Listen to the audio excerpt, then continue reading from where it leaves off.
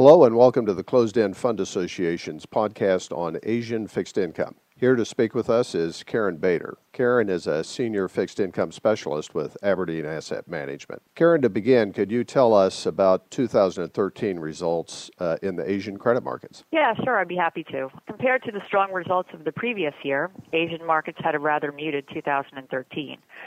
Notably, concerns over a reduction in U.S. asset purchases, commonly known as the taper talks, triggered sharp falls in the middle of 2013. Investors were cautiously optimistic when China ushered in new leadership in March of 2013, and Beijing vowed to restructure the economy and narrow the wealth gap. But a handful of Asian markets were buffeted by domestic struggle. Faced with large deficits, Indonesia and India, along with their currencies, fell sharply during the year.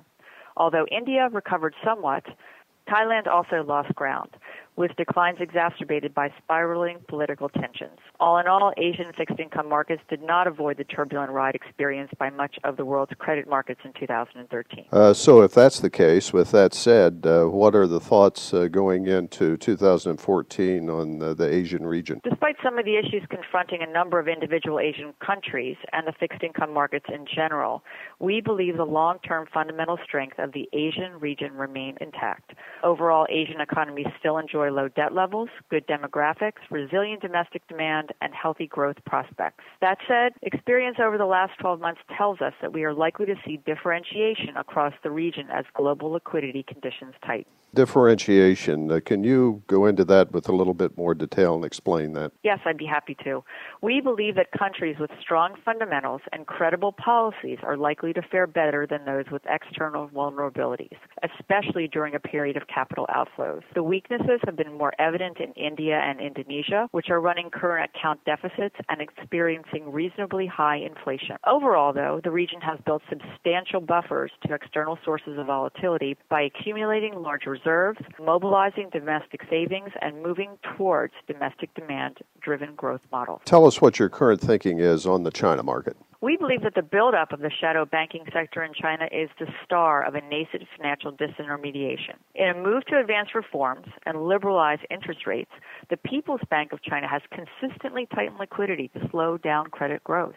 We also believe China recognizes the need to foster sustainable growth with a move towards domestic consumption-based growth. So what is your overall outlook for Asian credit markets going into this year? Overall, we see a challenging environment for Asian fixed income markets in 2014. As the world deals with the withdrawal of quantitative easing, coupled with political risks in several upcoming Asian elections, we will likely see Asian bonds and currency face more volatility during this period of adjustment. What actions, if any, do you believe will be taken by Asian banks throughout this period? Well, with already non-zero policy rates and inflationary pressures generally benign, Asian central banks will attempt to maintain credible monetary stances, while the large domestic investor base should anchor Asian local interest rates. In 2013, the Bank of Japan began buying 7 trillion yen of Japanese government bonds every month as part of the so-called Abenomics plan to break years of Japanese economic torpor. Further measures could be announced to offset the effects of the upcoming consumption tax rise due in April of 2014.